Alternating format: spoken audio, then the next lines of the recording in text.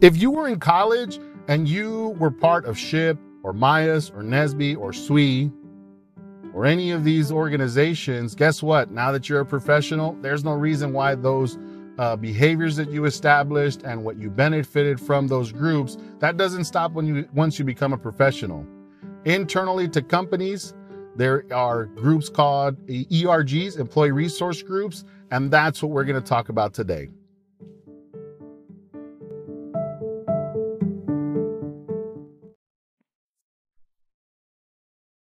All right, so it's been a while since I've done anything on the adulting edition, and I apologize for that, but I really have been focusing on students, and we just got back from SHIP probably a week or so ago, and I did this post, conference edition for them on what to do and what follow-ups to do. So if you're interested, it's worth checking out. I think some of the stuff can apply even as a professional, like even if you go to some of these trade shows or some of these network conventions where you're going as a professional, there's a list of follow-ups that you could do. So some of the things that I talk about, you literally could take the word student and replace it with professional. So what I want to talk about today, though, is the employee resource groups. And if you're looking at my activity online, I recently wrote an article about minority recruiting, and I talked about one aspect in there about ERGs being overloaded if a minority recruiting program isn't rolled out correctly. And so that kind of got me thinking about, okay, as a professional, what is the value of an ERG? Do people know what ERGs even are? And so on. And so I'll give you some, background. I've heard, when I first started where I work, they used to be called affinity groups.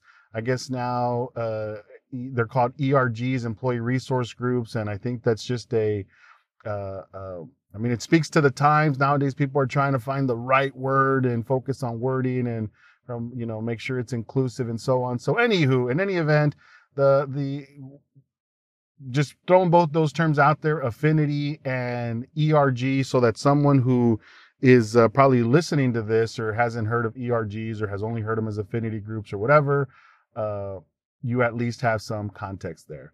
So what is an ERG? What's an affinity group? What's an employee resource group? It's a internal to a company. Just imagine the equivalent of a SWE, a NSBE, a SHIP, those kinds of organizations, right? But they're internal to companies. And so I'll give you an example. Within ExxonMobil, we have a group called GOAL, the Global Organization for the Advancement of Latinos. We also have WIN, the Women's Interest Network. We also have BEST. We also have ACE, and these are other, those are for, they're the equivalents to NSBE and so on. We also have Pride for the LGBTQ community. Internally, we have these groups that are available to employees to supplement other development and so on. So why do I feel ERGs are important? Why do I think that as an employee or as a professional, you should seek to line up with one earlier in your career or early on in your career? There's a couple of reasons. One, if you're a student and you benefited from a group like SHIP or NSBE or SWE, some of those same benefits, right? Being around people that you can relate to, being around people that have some similar background stories, or being around people that can understand how you might think about stuff because you have some cultural ties or you have some commonality between how you were raised and brought up. It's good to have a pocket of folks who you can get together with and you can network with and you can interact with, aside from the day-to-day interactions that you have with your business team or your work group in trying to get the day-to-day goals of your job done. Right? So it gives you that camaraderie, especially for folks who sometimes, like if you were living in one area and you move. For example, for me, I was living in San Antonio, Texas. I graduated from UTSA, population 60% Hispanic. Boom, my first job with ExxonMobil was in Baton Rouge, Louisiana. And you might not know this, or maybe you do, but the Hispanic Latino footprint in the state of Louisiana is tiny. It's small. It's gotten better in the last 8 years, but it's still small. Certainly not to the scale that you have in Texas or California or New Mexico or something like that, right? So not only did I have to go over and transition as a professional from a student and understand what the heck it means to even work in corporate America and what it really means to be a mechanical engineer and how to actually apply the stuff that I studied and all that. But then I had to deal with the culture shock, right? And the realization that, oh my God, I'm no longer around a ton of Latinos. And so the ERGs, for those that move, and there's also folks, and it's not just culturally based or race based or ethnic group based. I mean, there's people that move from the upper Northeast and get jobs in the Gulf Coast, or get jobs in go from the East Coast to the West Coast, and life's different. So there's other employee resource groups that are not necessarily like race related or ethnic background related, right? New employee networks of sorts. We have those internally as well where I work at, for folks just to transition from a regional, to make the regional transition, right? But again, it's all under that, hey, there is a pocket of support that is independent of the normal onboarding of a new employee. So you should figure out and try to find those groups, even just for the initial, to help you do the initial transition. So I knew the benefit of a SHIP and a MIAS before I got to work. And so again, I kind of told you I went to Baton Rouge, but for me, hey, I said there wasn't a lot of Latinos and there wasn't an established gold chapter in Baton Rouge. But guess what? I was a student leader. I had had national office, so I knew all about starting chapters. And so one of the first things I did in the first few years in Baton Rouge was to start a gold chapter in Baton Rouge. And again, I totally admit, and I've said this to people, like, why did you start gold, or why were you interested? It was purely out of selfish reasons. I was lonely. I was apprehensive. And I wouldn't say scared. I don't want to big job what I was feeling, but it was definitely a culture shock for me to go from San Antonio, Texas, 60% Hispanic, 70% Hispanic, to Baton Rouge, Louisiana, where it was, at the time, we were part of the other category at 7%. And so I started a club, and guess what? There were some few Latinos. Today, that chapter's thriving. It's huge. And now to me, it's a fully established ERG the way that it's supposed to be. And folks are benefiting now in making that transition. So number one, ERG is great for making the transition, regardless if it's culturally based or race based or ethnic background based. But there's also benefit in doing it from a regional standpoint, right? Moving from the north to the south, from east to west, or south to north, either way, right? There is some value to be done there. Number two is now since you have a pocket of folks that understand, and you're going to have leadership within that organization, right? An executive board or officers or whatever you want to call it.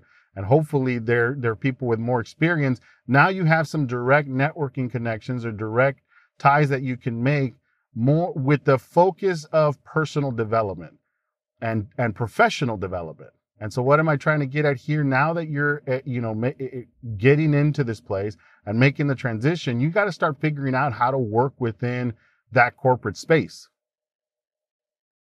or that business space. And there's some folks that understand it based on their if their parents were, work professionally, or they have, their multiple generations separated from people working in white collar jobs and knowing about executive meeting boards and stuff like that. Like, there is some people will get that from seeing their parents, aunts, uncles work in that space. Others, some of us don't. And so so now you get into this ERG, you meet some people that have done it for a few years. Now you could really start to network with the intention of understanding, how do I now operate in this space? And so there's that professional development, that personal development, still a little bit of the selfish reasons, and that's okay. You're getting started, right? Your reasons here should be a little selfish to try and get you to be within that space. Now, the third reason I find that ERGs are very beneficial, because now you are in a group, and depending on how well established this employee resource group within your company is, now you're going to have the opportunity to do some of these other step out activities. Yes, there's the volunteering, and yes, there's being the community, doing the community service projects. That doesn't go away.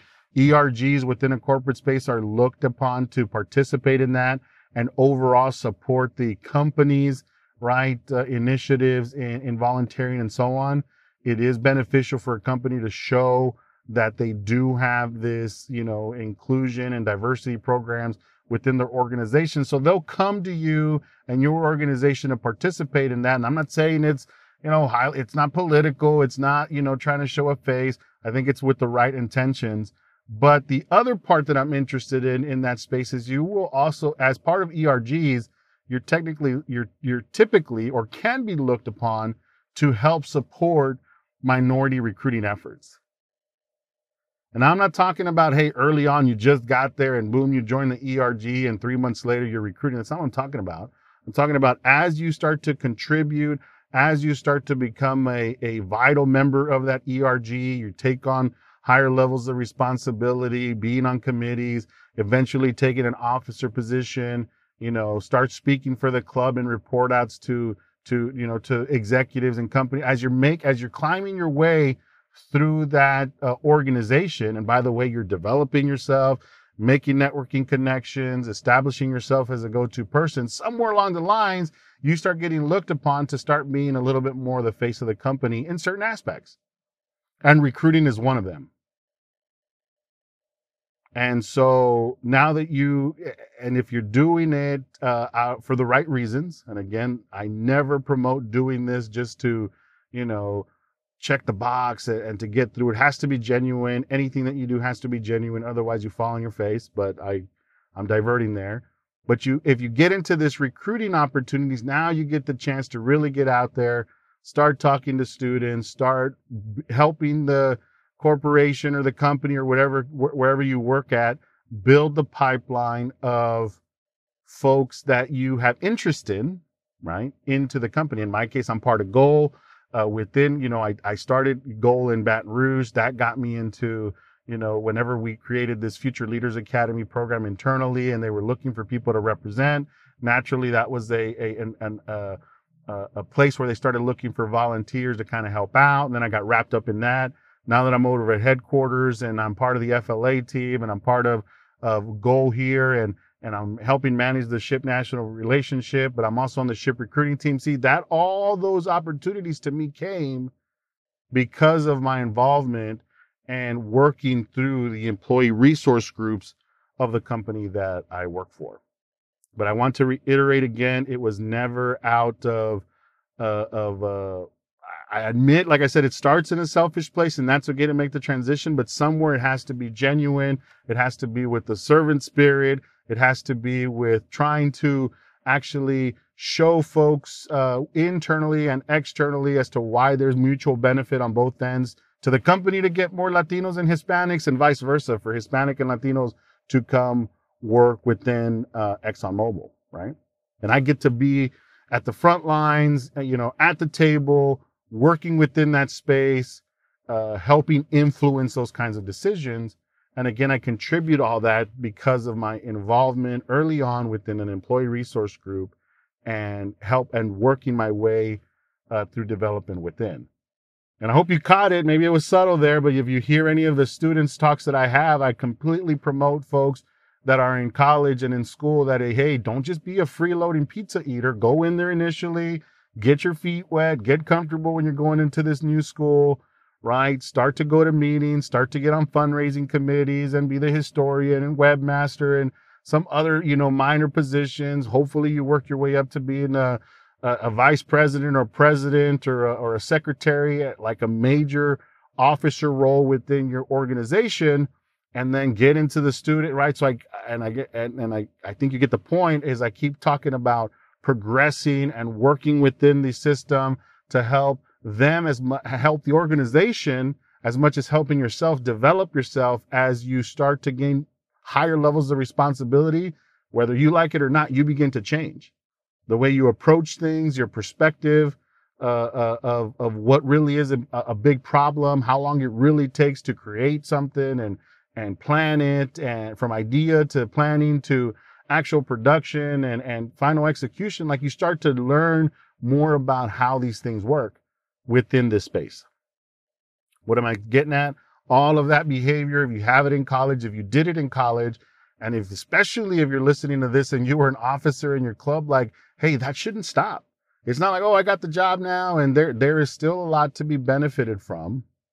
In some cases for yourself in that early transition. But yes, overall, I will always say I think it's our responsibility to give back and pay it forward. Going and getting involved in a ERG within your company, I think is vital, and I think it's a responsibility that we should gladly take, be blessed to take, and see it through.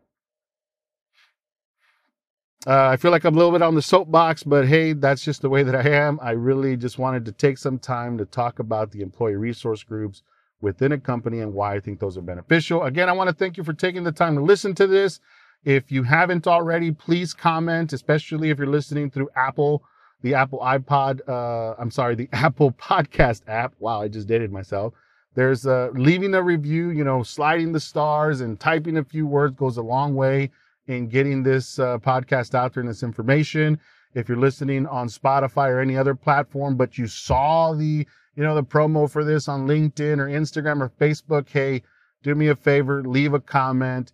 There's folks out there that might not know that this information is out there. My goal is just to get to those folks and let them benefit. Got some exciting stuff coming up later on this year. I've got a few interviews lined up, and some of them for students, some of them for the professionals, and I might have to double up. I'm going to have to figure out exactly how I divvy those up. But yes, I got some great folks that have agreed to kind of help out, tell their story, and start sharing what they've learned so that you too can benefit from that. Again, thank you for taking the time to listen, and have a great day.